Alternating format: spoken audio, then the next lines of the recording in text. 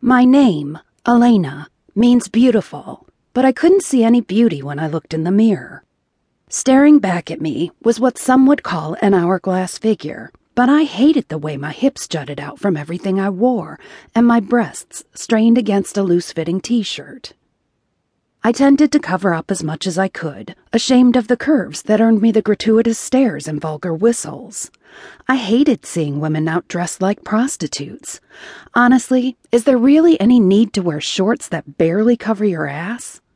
And those awful shirts with the rips in them exposing bare flesh? I would never lower myself to that kind of display of indignity.